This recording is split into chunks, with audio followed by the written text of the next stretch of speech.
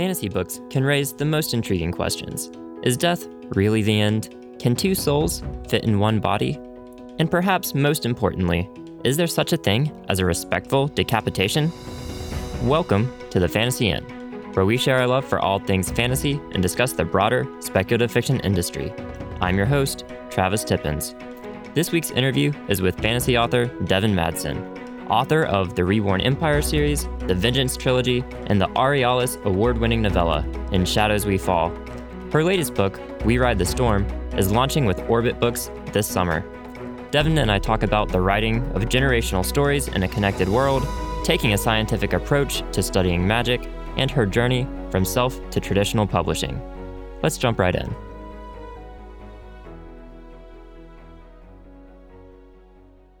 Hi, Devin. Welcome to the Fantasy Inn. It's so great to have you here today. Well, thank you very much for having me. Of course, anytime. And so to start things off, one of the first questions I like to ask people is, how did you fall in love with the fantasy genre, and when did you decide you wanted to become a writer? Oh, well, I decided I wanted to be a writer when I was about 7. Although I told my mother that I wanted to be an author and illustrator, and I desperately tried for many years to also draw pictures. They're really terrible.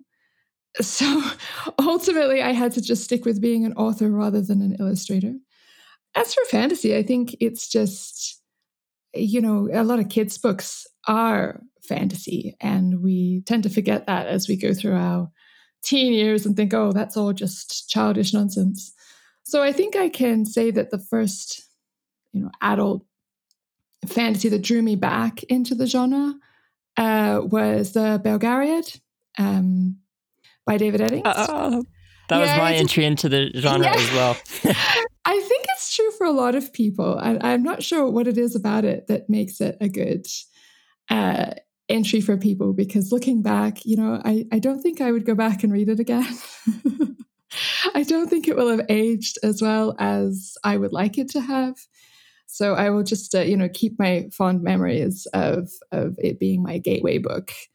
But it's funny, I thought about this the other day too, and I realized that I actually never stopped reading fantasy, even though I thought I had, because I read a lot of the Redwall books by Brian Jacques through my early teen years as well. So I somehow didn't think they were fantasy. I'm not sure how that works. Talking animals, not fantasy. Well, if I remember right, there wasn't like magic in Redwall, was there? It was just kind of like medieval animals.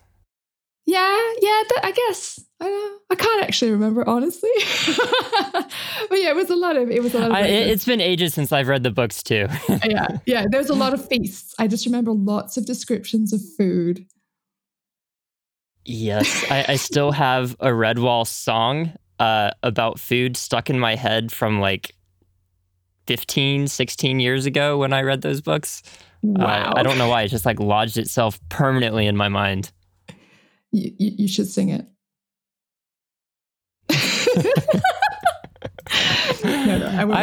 Hell, why not? I think it was like, welcome to the feast, you beast. I hope you trip and fall. I have a fat grandpa. Ha, ha, ha. He'll probably eat it all. Wow. You disappeared there for a little bit. That was weird. Oh, no. I couldn't hear you after like the first couple of lines of the song. Okay. Oh, maybe that's a mixed blessing. I don't know.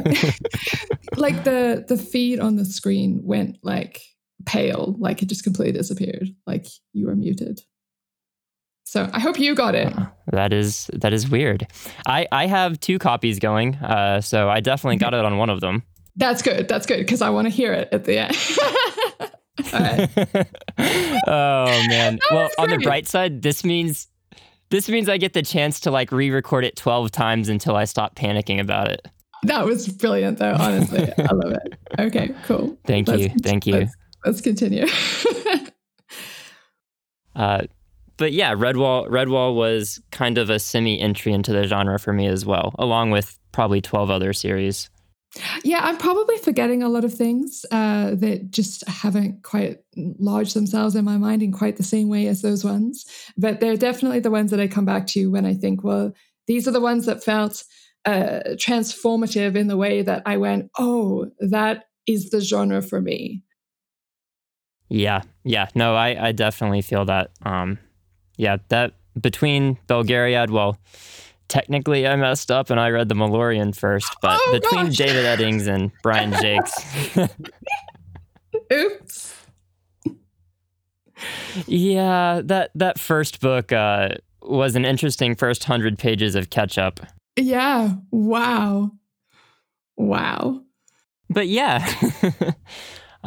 So I guess starting at age 7, you decided you wanted to be a writer, but where from there? I think I saw on your blog that you have a formal writing education. No, I actually have no formal writing education at all. You don't? Okay. It is a bit sad. So no, from Uh, 7, it was just a lot of obsessive writing. I used to write books for each of my relatives every Christmas. And because I couldn't draw, I made my mum do the art because she was at least slightly decent at it. So I did that for many years, and they were really terrible stories, but it was just I was so obsessed with this idea that I was going to be an author, and I did that probably until you hit those teen years where that kind of stuff just isn't important anymore because all you can think about is like friends and gossip and how annoying school is. So I probably didn't come back to the idea of being an author until I was about 15. Pretty much upon reading the Belgariad, I was like, oh, yeah, I wanted to be an author. And this is the stuff I want to write. I want to write fantasy. Fantasy is amazing. And ever since then, I haven't actually stopped writing. It's just been, like one book to another. I wrote one series that was 800,000 words. I don't know how that was a trilogy, but it was. They were just very, very big books and really terrible books in hindsight. wow.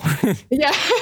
Yeah. See, I wrote that in, I think it was 6 to 8 months because I was just really, when I want to do something, I just do it with all of my time and all of my energy. So that concept of like, it takes, what is it like? It takes a million words or however many hours to become good at something. That's the only education I ever had in this was obsessively working at the same thing over and over again. Wow. And that's 800,000 words you wrote in 6 to 8 months? Yeah. Wow. I can't remember. I think maybe 19 or 20. So it was before I had kids. I was only working part-time as a waitress at that point. So it was pretty much my whole day, every day. And then a couple of nights a week, I would stop and go and be a waitress. And then I would come back and do it again the next day. And I didn't do anything else. That was it. That was my day, my whole week. Wow, that's incredible. I guess for me to put that in perspective, that's over double NaNoWriMo pace for most of a year. Yeah.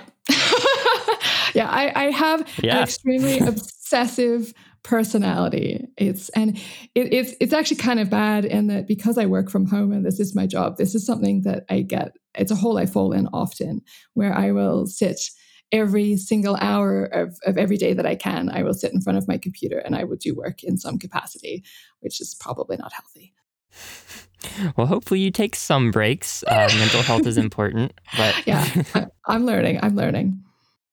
And so that first series, is that what became the Vengeance trilogy or was that something else? No, something completely different. So the Vengeance trilogy was the second series that I wrote, but a rewrite of the second series that I wrote. So the first big one, the 800,000 one, aspects of that I still have as part of the world history, and parts of it will eventually be repurposed into a big epic I'm planning further down the line. I then wrote the original Vengeance trilogy, which wasn't called the Vengeance trilogy at the time. And it was very, very different and also terrible. And I rewrote that over many years. And then I stopped briefly while I had kids. And then I started rewriting the Vengeance trilogy as it currently stands when my second daughter was 3 months old. And that's the point at which, oh, look, my writing isn't quite as terrible as it used to be. That's kind of nice.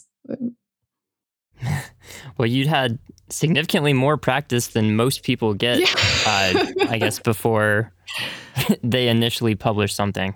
Yeah, well, that 800,000 word thing that I wrote, I then rewrote it multiple times and multiple parts of it as well. So like, it wasn't just I wrote it and then I just went, oh, good, it's done. I then tried to fix it so many times. So lots of experience in fixing So I guess you have things. significant editing experience then as well. Yeah, I mean, you never get entirely good at critiquing your own stuff. You know, you always need outside opinion on that. But to practice looking at your work critically is, I think, a really important skill for an author. So at what point did you decide you were going to officially self-publish, right? You were going to like actually launch your writing out into the world? Oh, it was probably not too long after I had finished the first and second book, I would say, probably, of that series. I had kind of, considered the idea before for many years, just kind of wondering what I wanted to do with my work when I did eventually have something that was worth publishing. And I had, I didn't have a lot of knowledge about either side of the industry, but I've always been a very impatient person. I don't like waiting for things. I just like it to happen. And so that was definitely part of my, if I self-publish it, I can just keep doing things. I don't have to wait for stuff. And I like to learn and I like to have control of stuff. And I'm really, really bad at having a boss. So ultimately I went, I should just give this a go. It doesn't sound too hard. And I just didn't really think very much about anything and just kept going. So honestly, there was no like big, pros and cons list trying to think it through. I really just went, hey, that sounds fun. Let's do that. Sadly, that is like the entirety of my decision making for my whole life. I mean, I guess it's better than sitting around and never actually making a decision, though. Yes, it does mean that you make a lot of mistakes, but then those are mistakes that you can learn from, whereas I suppose you can't learn from nothing if you don't do something. Right. And so when you finally decided to self-publish, I guess I first heard of your books when they were self-published, and I really was struck by how much effort and energy you put into the editing and the cover art for your self-published work. Because sometimes the stereotype, which is less and less true these days, is a stock photo that's kind of poorly done, just slapped onto a cover. But you actually had like commissioned artwork and everything for your books. Yeah, it was important to me because I wanted to be an author, like a real author. And so I wanted it to make sure that I had a book that I could be really proud of, saying this is a thing I created, that wouldn't look out of place on a bookshelf or a library shelf. And so I went and had, what does that entail? Like, what does a publisher actually do in order to get a book out? And it's quite overwhelming when you realize the amount of work that has to go into a book behind the scenes. When I first started, like, there wasn't any really easy formatting software. So like my first books were professionally typeset because I couldn't do it. I didn't know how to use the programs that were required to do it.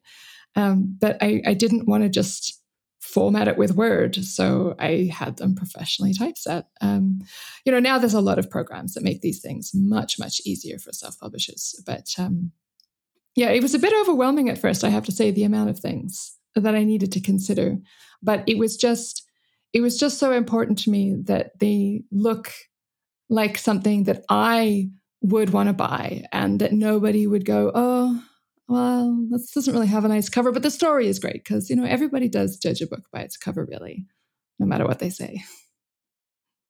Yeah, I mean that's literally the entire point of the cover, right? Is to Yeah. get people to judge your book and like want to make a snap decision to pick it up. Exactly. It is really the first and only, in a lot of cases, advertisement your book is ever going to have. Because if someone doesn't like the look of the cover, whether it's on a shelf or on a tiny little thumbnail on Amazon, then they're not going to read your blurb, and they're not going to read the look inside.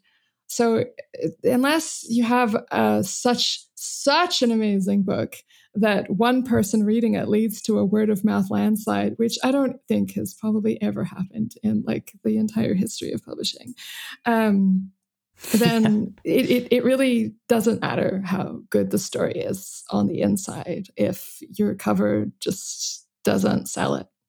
Yeah, an unfortunate reality, but definitely a reality. Yeah. The other thing that struck me, and from what you're talking about with your original 800,000 word unpublished series, is that everything you write seems to be in the same universe. Am I off base there? Was that still set in the same world? Yeah, look, it was at my I'm still figuring out what my world is stage, that particular one. But yes, everything I Fair enough. have written and everything definitely I have published has always been in the same world. Same world, same magic system. I move around in time and in place, but there is a full kind of connected history. And in fact, in terms of the ones that are published, they're connected within a generation and all in the same vague location. So those are really tightly connected. But, I have other works that I've planned that are in different places at different times, but all in the same world, using the same magic system and the same histories and cultural structures. Yeah, I really like it. It allows for a kind of a depth of complexity to the world building, which is just something I really love. It does mean that I'm sometimes constrained to make sure that something new fits with something old. I can't change the rules of the way the world works with a new set of stuff just because I want to, because it's set as it is. So there are definitely a few things that are like, oh, it leaves you a lot less free. But I find that the joy I get in the enormous amount of world building and the connections far outweigh the cons of it. So do you have like a giant world Bible or something that you use to keep track of everything? No, and I really need one. I need to set up like some kind of personal wiki or something, because I am terribly disorganized, and I have so there's notes in the back of one notebook and in the front of another notebook and on like tiny little scraps of paper that end up littered around my desk. Half of it's just in my head. The stuff in the books, I'll be reading through something and go, oh yeah, that's right, I wrote that's already in the work. Okay, all right, fine, I forgot I did that. It's I really do need to get a bit more organized about this, and at least have one notebook that's for all these things. But I think a wiki would probably be more useful, because as soon as it comes up in a book, a character name, if I don't write it down, I'm going to forget that person was ever mentioned in the book later down the track. So it gets really confusing. Yeah, I can imagine, especially like you were saying, everything has to be consistent and build off each other from series to series. You don't get to hit the reset button and start over. No, so I'm a little bit terrified that one day I'll make, an enormous blunder that is just monumental proportions, because I completely forgot that I said this one thing way back in a book ages ago, and yeah, I hope it won't happen, but it probably will. And even if it does, maybe some writer tricks and magic to make it canonical. Yeah, totally. I'll just, I'll fix it somehow. Magic. Yeah, there you go. And so I think at least the works that I'm familiar with so far, you have the Vengeance trilogy, and then some of the characters from the Vengeance trilogy age up by 10, 20 or so years, and they're minor characters starting in your Reborn Empire series. Yeah, that's about right. So I think it's technically 17 or 18 years is the gap in between. And there is about a similar gap between the start of the Vengeance trilogy and the novella that comes beforehand, which is In Shadows We Fall. So it's kind of a generational down a family. In Shadows We Fall is the story of Empress Lee. Then Vengeance trilogy, one of the main characters is her daughter. And then in the Reborn Empire, one of the main point of view is her daughter. So it's a generational thing, those three series. Oh, In Shadows We Fall is not a series, it's just a novella, but stories.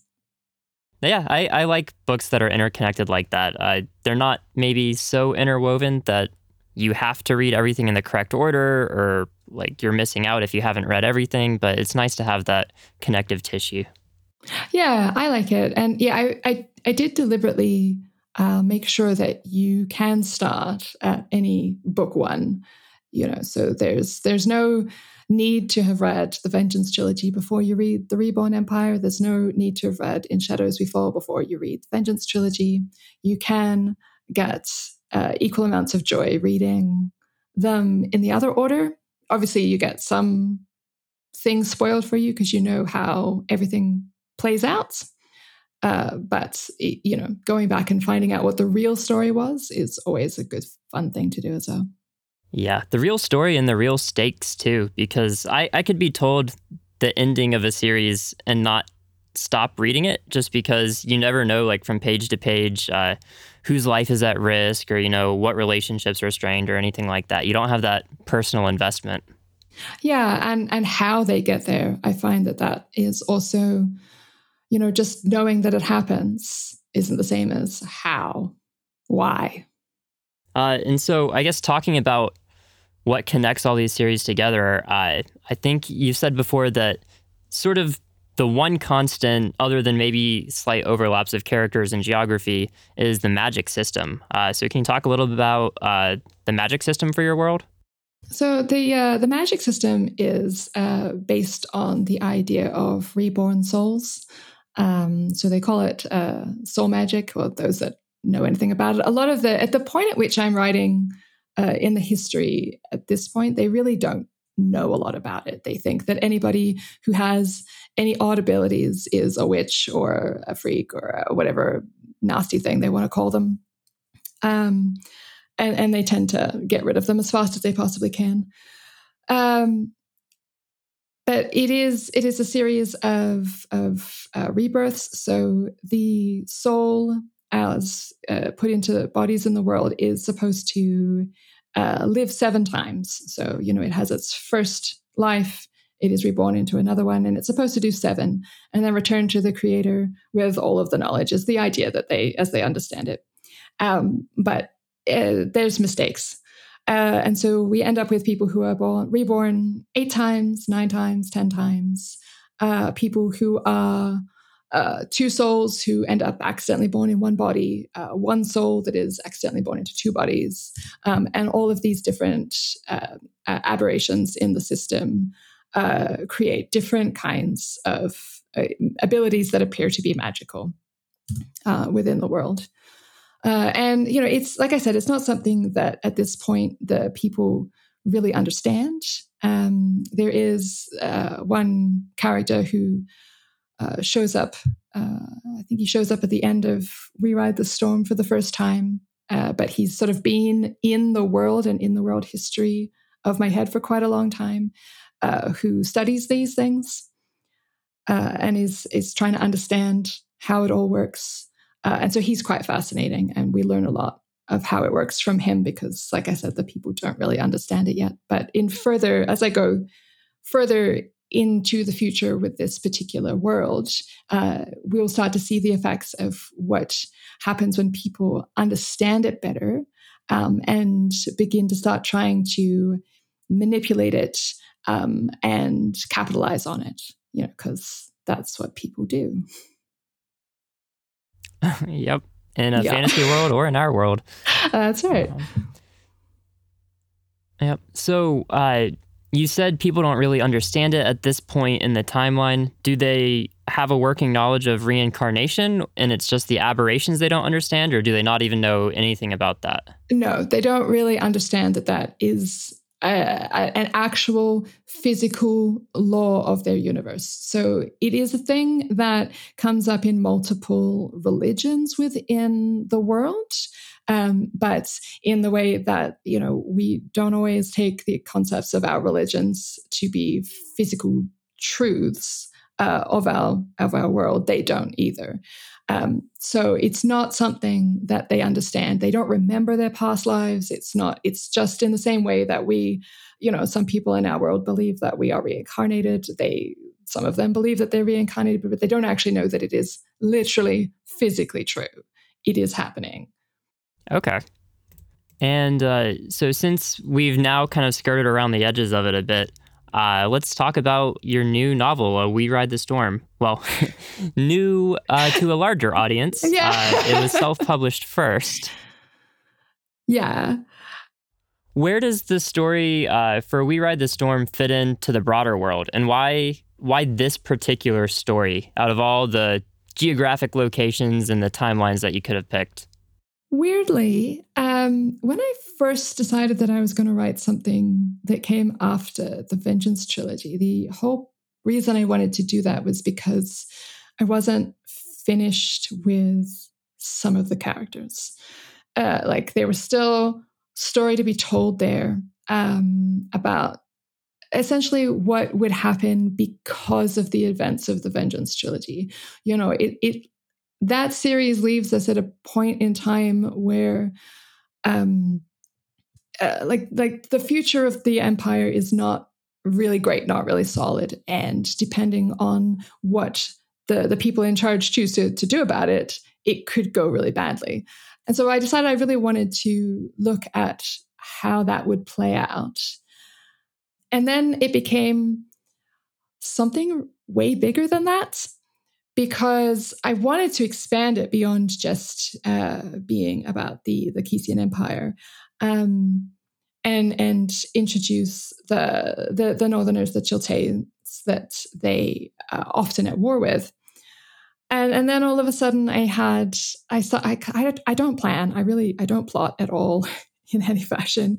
So when I started writing this series, I knew I wanted to have Hana's daughter as one of the main characters, and I was like, oh well, I need a Chiltean, so let's do that. And then all of a sudden, here's this Levante horseman, and I'm like, who are you? What are you doing in this story? And so for me, it was like a journey of discovery of what was actually going on here. Why were these horsemen being exiled into this land, and what are they going to do about it? And it took quite a while. I think I was through the first draft of We Ride the Storm before I actually really put all the pieces together to realize the enormity of what was actually happening here, and what was happening back in their homeland that had led them to be here, and to realize that what is actually going on is this massive turning point in the history of my world. And then I went, oh, okay. Guess we better, make some rewrites on this in this book and go again, because wow. Yeah. So I like I said, I don't really plot. I plot for later books in series, because otherwise things just get a bit messy. But when I first start a first new thing, I really don't have any idea where I'm going, and I let it kind of discover itself. So I didn't really choose it, if that makes sense. I didn't choose this was the story I was going to tell in this particular time. I had decided I wanted to continue the previous story, And then this whole thing just grew out of it. And I went, whoa, okay, well, turns out the reality of what was left at the end of the previous story actually only really matters for like the first book of the series. And then it doesn't matter anymore. Bigger story. Oops. So outside of this story, more of the meta around the book, it was self-published, seemed to be picking up some steam online. And then at what point were you contacted by Orbit?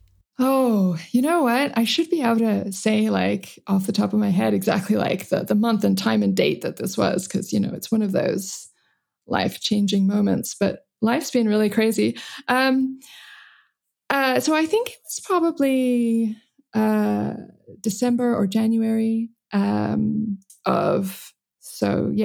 my summer of 2018 going into 2019, when I first got an email from them.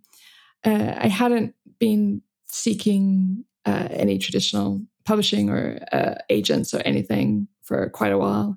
And I would just been focusing on getting the book 2 out, because We Lie with Death was supposed to be out in March. So I was just doing that, and this email crops up in my inbox saying, you know, we've read this book and we really like it, and you know, can we have a copy to share around at the office? You know, like, okay.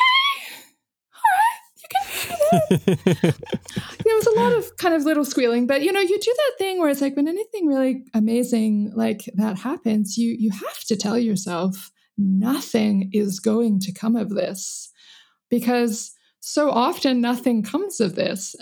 So, you know, I did my little squeal.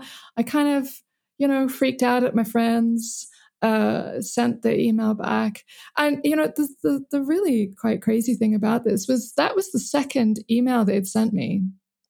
And I'd never got the first one. No, was it in the spam folder? No, it was not even in the spam folder. So this email was like, we're just following up on this other email that we sent you. And I was just like, I never got an email. And I went and looked in the spam folder and it wasn't there. So I hate to think what would have happened if they had just gone, oh, she's not interested. And I just never saw the email. Like that just makes my brain hurt to consider that might have happened, you know. And anyway, after that, I was just like, oh, okay, well, if there's some interest in this and this might actually go somewhere, you know, I should probably really think about what I want to do if it does. And so I yelled at my friend Sam Hawk to be like, what do I do? What do I do? What do I do?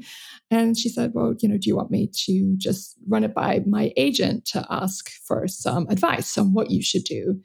And I'm like, that would be really lovely. Like back when I had been querying agents for a completely different book, I'd actually queried Julie Crisp because she just seemed like such a wonderful agent. And I'd never heard back from her. That was a big email hole as well. You wouldn't believe. Most ridiculous story of my life. But anyhow, email holes aside, she ended up saying that she would represent me, and we kind of just went from there. And then I didn't have to worry about poking Orbit at all after that because she could do it. So it was quite a weird, surreal experience because you don't expect someone to come to you for something. You know, it's always that idea that you have to go hunting the opportunities. So I will, you know, it's one of those things that you got to just be eternally grateful for the opportunity and just marvel at the amount of luck that is involved with that having come your way instead of somebody else's way. Like that's really very humbling, and it's still eternally wow, even all of these months later. Yeah, that's an incredible opportunity, and I'm glad you got that email. Yeah, right? Yeah, like the one from Julie disappearing, because I queried her about a different book. And I told Sam that I had done so, and she asked me one day, you know, did you hear back from Julie? And I said, oh, no.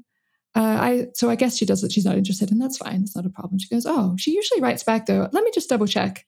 And so she I just asked Julie whether she got my email. She says, oh, no, I never got an email. So I'm like, okay. So I sent the query again. And again, nothing. At which point I'm just like, no, it's all good. It's all good. She was just being polite. It's fine. She's not interested in this book, and that's okay. And so I just left it. And then when the Orbit stuff happened and Sam got in contact with her, she goes, oh, do you remember my friend Devin? And she goes, oh, yeah, I really liked her thing. And I asked her for the full manuscript, but she never wrote back to me. And I never got that email Oh, either. no. So Devin, I think you might need a new email. Right? So it's like these opportunities that I almost entirely missed because of my email. And it's just like, ah! So guys, this does actually happen sometimes. These emails genuinely went missing. Yeah. Yeah, that's amazing. And so I guess now that you're working with the traditional publisher, you have editors helping, or at least an editor helping you with your story. What's changed in We Ride the Storm since the self-published version? Wow. So it has probably, let's see, it's got about 2 extra chapters. So it has a new first chapter.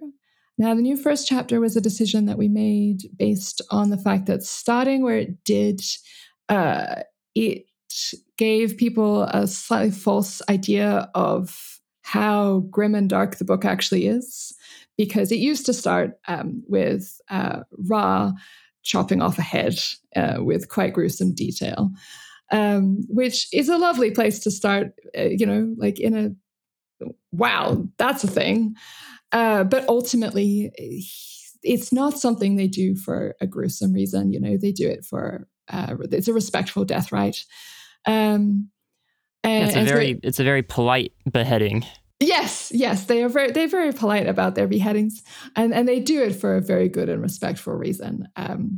But ultimately, it did give a particular idea of how the book was going to go, and paint it as being a lot grimmer and darker than it actually is. So ultimately, we ended up adding a new chapter on the front. Also, because it's Miko's chapter, because she is the one whose world we're actually in. She is the person, our point of view in the Empire. So grounding in the actual location in which the majority of the story takes place, as opposed to Ra was always starting somewhere where we never actually go back to. So there was multiple reasons for that. So there's a new first chapter. There's most of the changes are fairly superficial in that, like, the plot is all the same, the characters are mostly the same. There's some changes to the way that Ra's story ultimately unfolds, to make him a little bit more, I don't know. Some people found him to be a bit difficult to kind of get along with because he was just so intensely stubborn. He's still intensely stubborn, but he makes a lot more sense now, which is lovely. So most of it is, that kind of the smaller stuff, and like the 2 additional chapters. But ultimately, it is more or less the same book. It just it's been reframed in a couple of different places and just generally tidied up.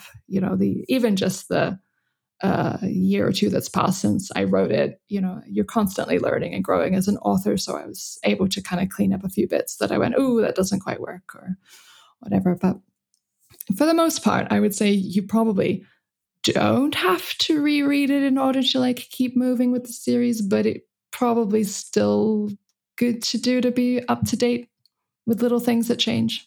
I know I'm definitely planning on grabbing the updated version and reading that as a refresher, and also that cover art is gorgeous and I need it. Isn't it wonderful? I was really quite afraid with the idea of getting a new cover because I loved my old covers so much. It was just, John Anthony DiGiovanni did an amazing job on it, and it was just so beautiful and had such energy to it, and people had responded so well to it. So when I announced that I had traditional deal for this, everyone's first question was, are they going to keep the cover? And I'm like, I'm pretty sure they're not. But, I don't know. We'll see. I don't know. So it was kind of a bit nerve-wracking for me thinking about, well, what are the people who already love this series and already love this book going to think about a new piece of cover art for it? Because, you see this happen a lot in the community whenever a self-published book is picked up by a traditional publisher. There is always so much discussion about this. So I think I've been really fortunate in able to have two amazing covers for the one book and being equally in love with and proud of both of them, because that's just, it's amazing. Yeah, you have some fantastic art to go with your series. Yeah. And so I guess speaking of how this has been repackaged and republished, it's kind of unusual, right? Is this a 7-book contract that you got? Yeah. So that was a big shock when Julie called me, my agent, to say that they were interested in it. Although initially it was actually a 6-book contract because they didn't realize that the Reborn Empire was 4 books. So I had an absolute panic attack having to say to my agent, actually, that 6-book contract you're offering me, it should be 7. Yeah, just go ask them for 7. You're like, it was just, these are the times when you have to be like, I am so glad I have an agent, because I can't imagine having had to have that conversation, like to say, it's so great that you're offering me 6, but can we make it 7? Or, she can make it sound really casual and totally okay and fine and whatever. Yeah, that's got to be a ton of work. So you found out in, let's say, early 2019, late 2018, that this was going to be a thing. And your first, I guess, ebook launch is now. So that's not a lot of time to do 7 books. Well, not 7 books, but at least, 4 books? That's a lot. Yeah, it was a lot of work. So they initially contacted me in December or January, but it wasn't until late March, where they actually made me the offer.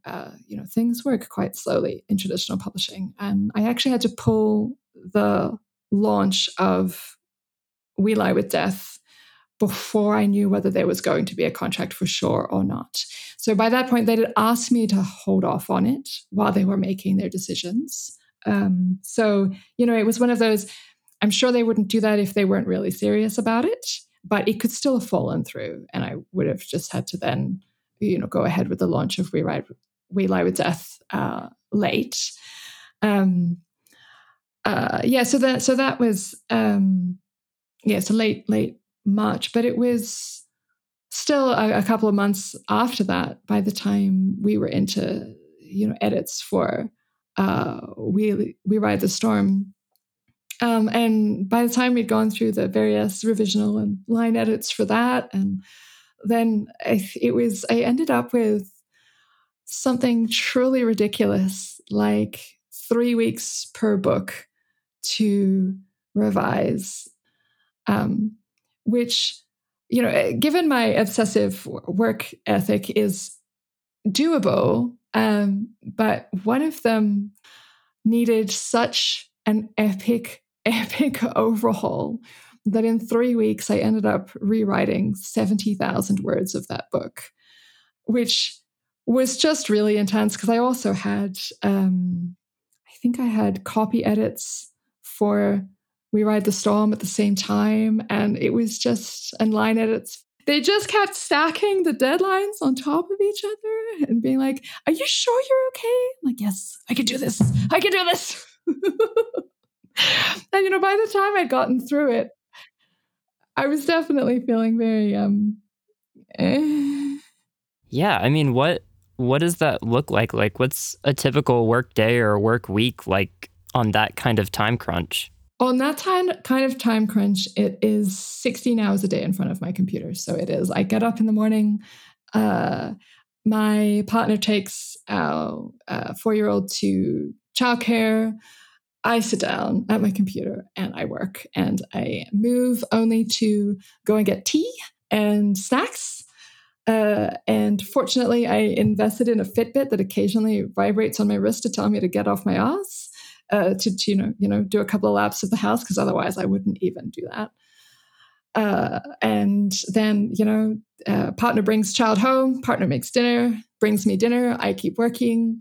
I work through, I stop for half an hour to put my child in bed, and then I sit down and I keep working until I am too tired to keep going, usually around 11 or 12 o'clock at night. And then I go to bed, and then I get up the next day and I do it again. So I did that for, I think it was a total of 7 or 8 weeks in the kind of, like September, October of 2019.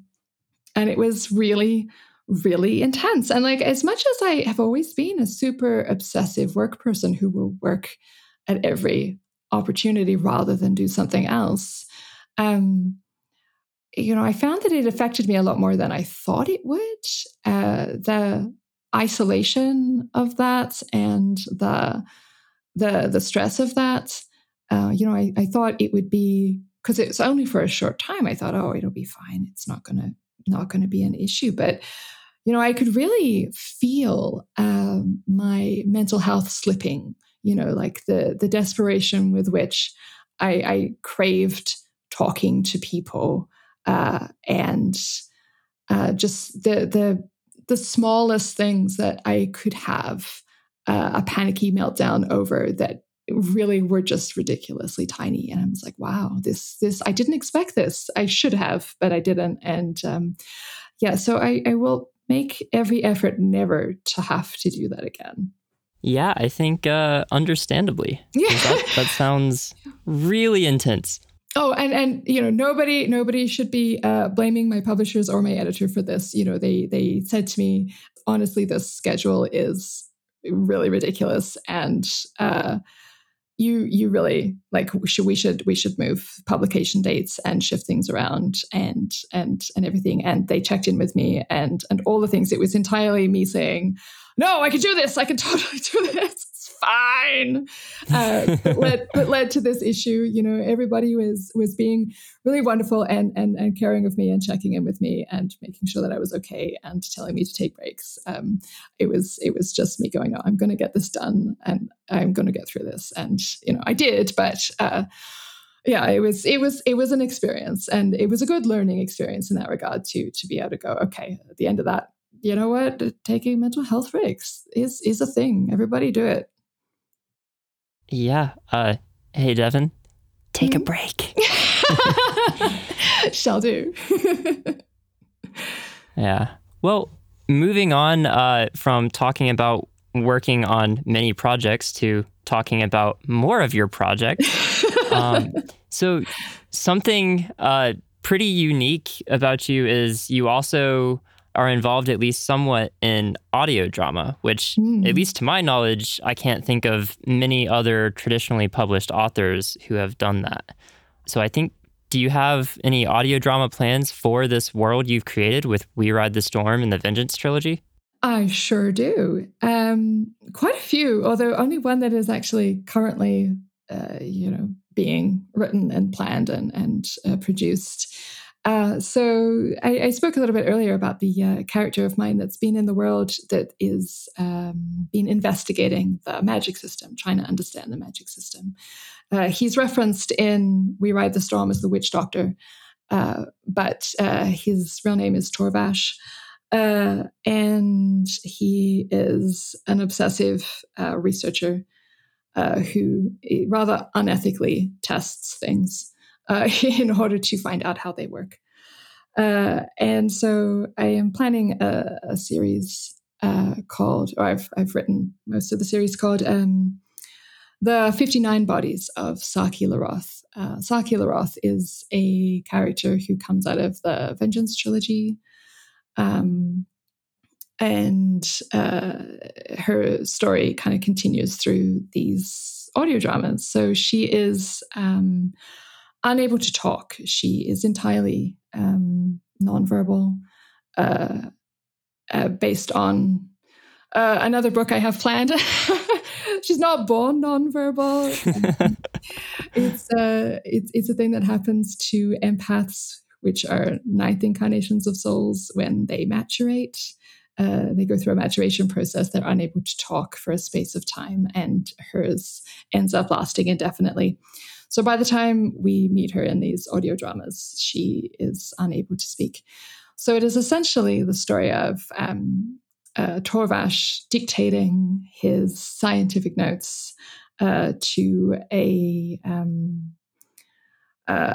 that's been with him for a long time, who works as his scribe, Kocho, who is also in the Reborn Empire series briefly.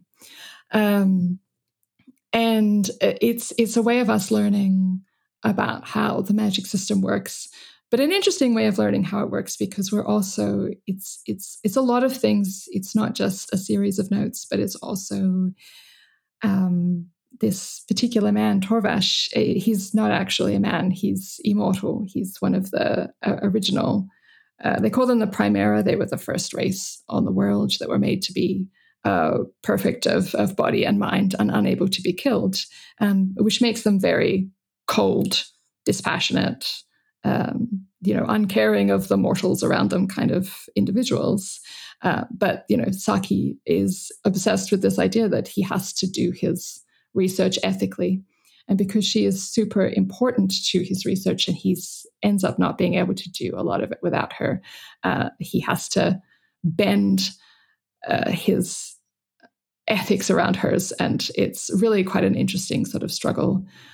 So in a lot of ways, it's a character story more than anything else, but it was a way I could do a character story while also exploring the scientific way they discover how the magic works. Because in a lot of ways, the magic system is actually just physical world science to them.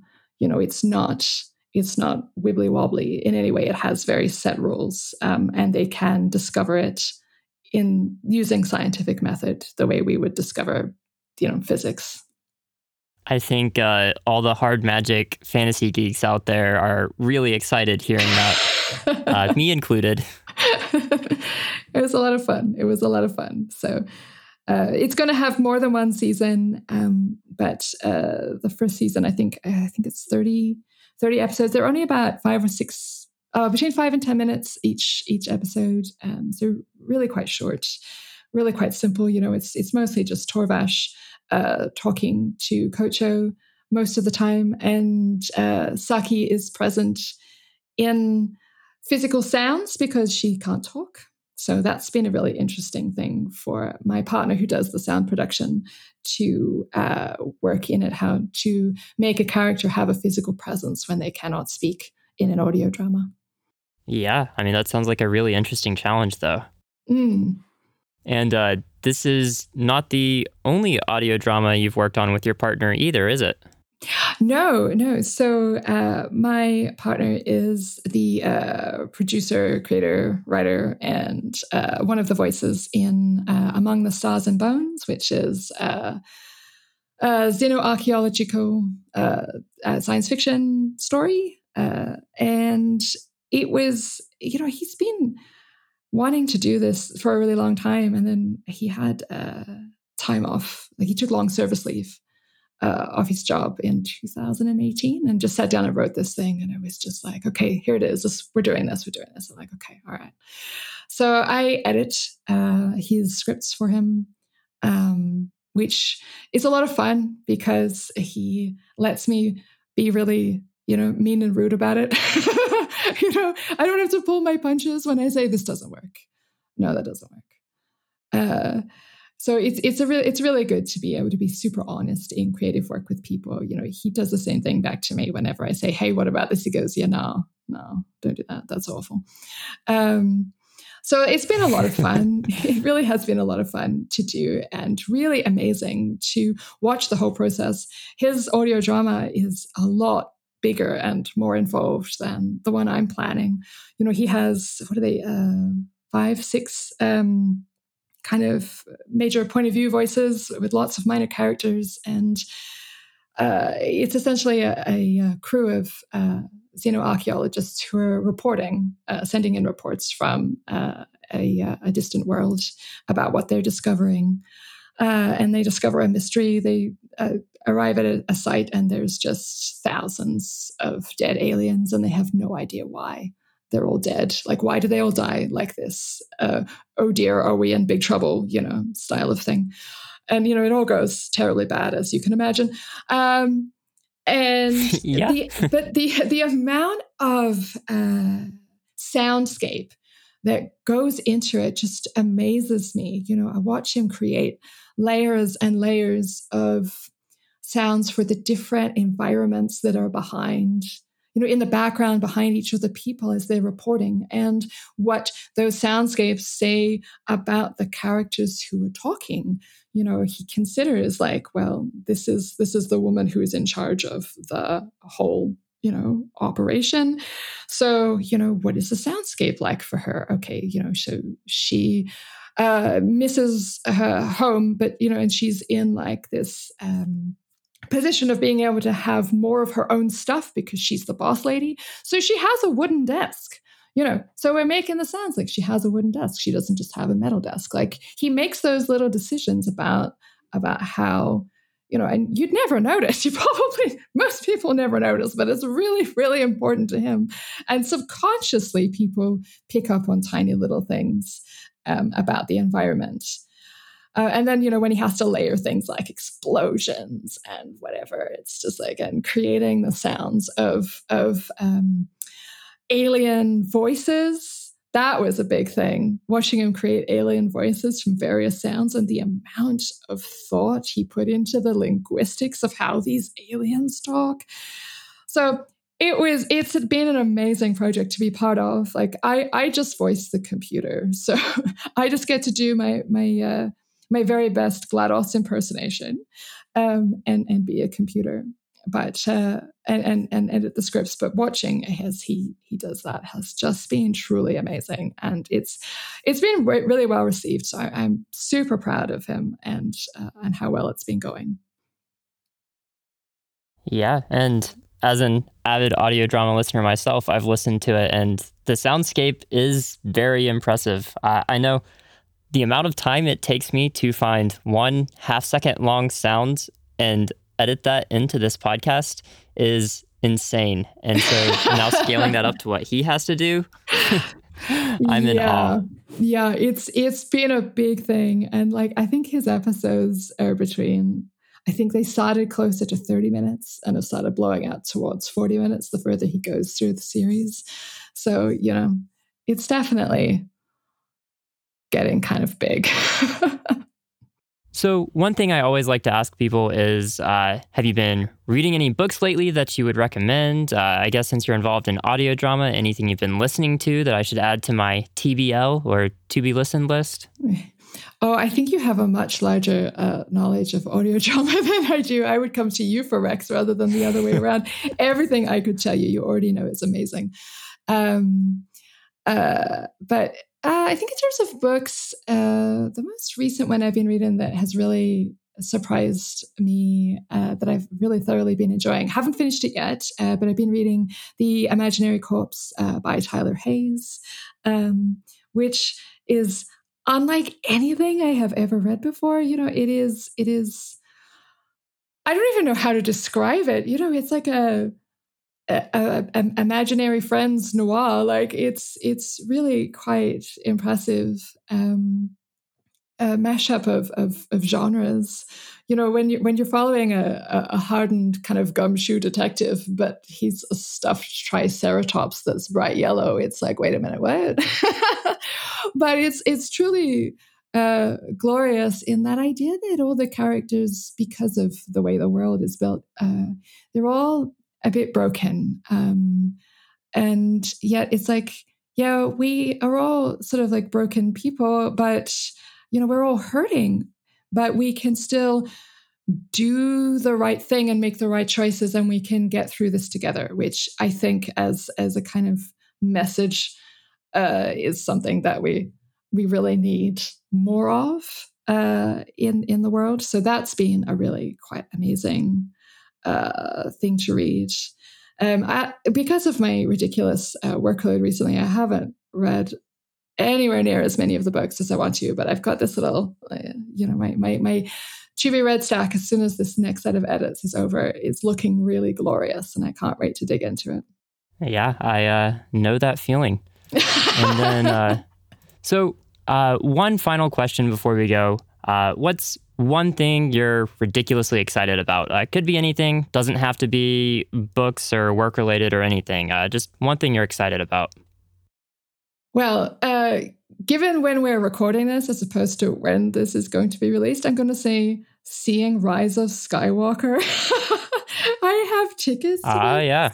Yeah, so people are in the future. We're recording this in November of 2019, and I have my tickets to the midnight launch for Rise of Skywalker, because I have been a lifelong Star Wars fan, and do absolutely adore what they have done with the most recent trilogy. I loved The Last Jedi. I thought it was really wonderful, kind of character work and deconstruction and construction of ideas. And I have watched the trailer for Rise of Skywalker like 20 times. And really just want to go and see it like now, please. I usually don't get quite this excited about stuff. Like I was all, oh, yay, that's really cool when they announced that they were doing Force Awakens. I'm like, oh, okay, great, that looks fun. I'm going to go and see that. And I loved it. It was great. And the same with Last Jedi. I went, wow, that looks really amazing. Great, I can't wait to see that. But I didn't get like super excited. And so this is kind of a weird new experience for me, that I'm this excited about going to see a movie. But I really am. I can't wait.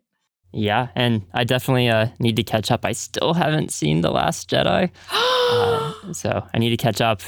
Yes, you really do. It's, I could probably talk about what I love about it for a very long time. It's one of those movies that a lot of people like. All of the issues that people have with it online aside, it's like, it's not a perfect movie. Like, it's very rare that you get a movie that is perfect. But when a movie, steps kind of out of its original, kind of sidesteps some of the things that people didn't like about the original series of this, and it really kind of modernizes and brings what modern audiences are interested in, rather than rehashing the old aspects of the stories. I think that is something to really kind of celebrate. Like it's still a Star Wars movie in that great adventure way that the original ones were, but they have just kind of brought a few more kind of modern touches to it that really speak to me personally. So it's definitely, and it's beautiful. It's absolutely beautiful to look at. So it's definitely worth watching. Yeah, well, I'm looking forward to it. I missed it being on Netflix, so I guess I'll probably have to get Disney Plus and catch up. There's these like old-fashioned things called DVDs that you can you still borrow those things? Yeah. I think I heard about that from my great grandparents. Oh man, I still remember VHS. Don't make me feel old. Yeah. Well, I think that about wraps up everything I had. So thank you so much for taking the time to chat today, Devin. It's been a lot of fun. Yeah, it really has. Thank you so much for having me. You can find Devin Madson on Twitter and Instagram as @DevinMadson, or on our website, devinmadson.com. And while We Ride the Storm officially launches in June, the ebook is already available. There's a link in the show notes if you want to read it now. If you like your fantasy epic with cool magic and gripping characters, I think you'll really enjoy it. As always, you can find us over at thefantasyinn.com or on Twitter and Instagram at thefantasyinn. If you enjoyed this interview, consider supporting us on Patreon. We'd love to keep improving the podcast. And you get early access to episodes and bonus content, like the list of some of our favorite feel-good fantasy books we just posted. Don't forget to subscribe to the show so you can catch all of our future episodes. We have some exciting interviews in store this month that I think you'll really enjoy. That's all for this week. See you next time.